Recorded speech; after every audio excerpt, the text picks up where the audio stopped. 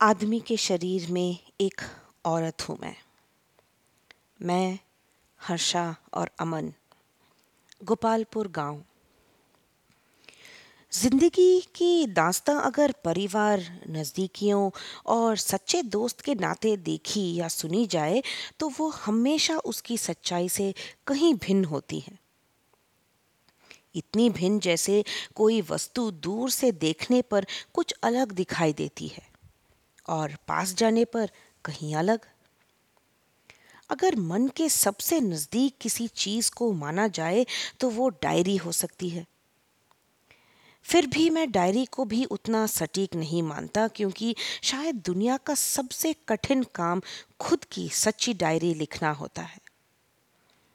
बेशक आप सच्ची बात लिखने के लिए कलम उठाएंगे और काफी हद तक अपनी जिंदगी के अनेक ऐसे पहलुओं के बारे में लिखेंगे जो किसी को नहीं पता होंगे, पर अगले ही क्षण आपकी कलम कुछ बातों को लिखने से रुक जाएगी और आप कुछ बातों को लिखने से परहेज कर जाएंगे। फिर भी मैं डायरी को किसी भी शख्स के मन की सबसे करीब की वस्तु मानता हूँ। अगर किसी की डायरी मिल जाए तो बेशक उसकी जिंदगी की असलियत काफी हद तक पता चल सकती है। वो क्या सोचता है, वो क्या चाहता है, आखिर वो है कौन। जो हम समझ रहे हैं उससे कहीं बिल्कुल अलग तो नहीं। जो हम सोच रहे हैं हमारी सोच के विपरीत तो नहीं। ऐसा ही एक दिन मेरे साथ हुआ। हर्षा मम्मी के साथ बाजार गया हुआ था। सामने लगी पेंडुलम वाली घड़ी ने टन टन की 5 बार आवाज लगाई थी। मैं अलमारी में अपनी किताब ढूंढ रहा था। मुझे मेरी गणित की किताब नहीं मिल रही थी। मैंने यूं ही उसकी अलमारी में खोजना शुरू किया कि कहीं मेरे किताब गलती से उसकी अलमारी में तो नहीं पहुंच गई। अलमारी में खोजने पर गणित की किताब तो नहीं मिली, पर एक लाल रंग की डायरी जरूर हाथ लग गई। डायरी। हर्षा डायरी भी लिखता होगा, ये बात मेरी कल्पना से परे थी। हम दोनों भाई ही नहीं बल्कि पक्के दोस्त भी थे, पर आज तक उसने मुझे ये डायरी नहीं दिखाई थी और ना ही कभी इसका जिक्र किया था। मेरी उत्सुकता बढ़ गई। उसे खोलकर देखने की तीव्र इच्छा को मैं रोक नहीं सका और डायरी को खोल ही लिया।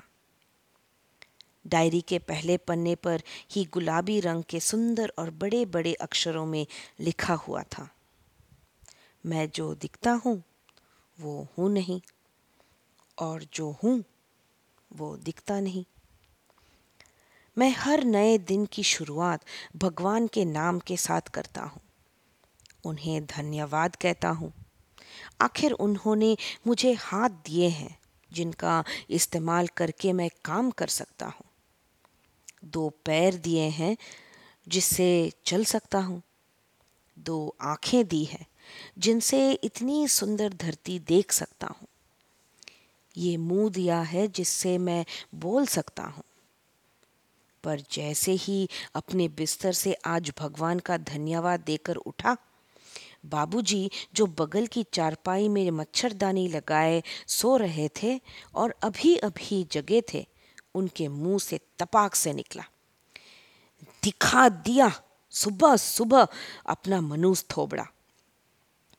कई बार सिखावा है, हमरे बगल मां ना सोया कर। भगवान का धन्यवाद देने गया तेल लेने। समझ आया रात में जो जीवन जिया था वो कोई सपना था। ऐसा सपना जिसका असली जिंदगी से कोई लेना देना नहीं है। असली जिंदगी की सुबह तो अब हुई है। हर नए दिन के साथ मुझे जिसका सामना करना पड़ता है। उस उम्र में जब एक पिता अपने पुत्र के साथ दोस्त जैसा बर्ताव करता है, मुझे भरी उपेक्षाओं का शिकार बनना पड़ रहा है। बाबूजी बात बात पर मुझे आंखें दिखाते हैं। मार पीट का इस कदर आदी हो चुका हूं कि मत पूछिए। खाने पीने की तरह ये मानो मेरी रोजमर्रा की जिंदगी एक अभिन्न हिस्सा बन गई है। जिंदगी की हर सुबह कुछ शर्तें लेकर आती है और जिंदगी की हर शाम तजुर्बा दे जाती है। बाबूजी से बचने के लिए मेरे सामने एक ही विकल्प है और वो है मेरा स्कूल।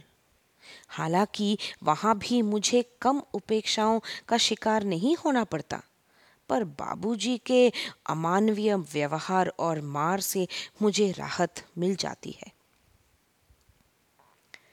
मैं अपने स्कूल गया था।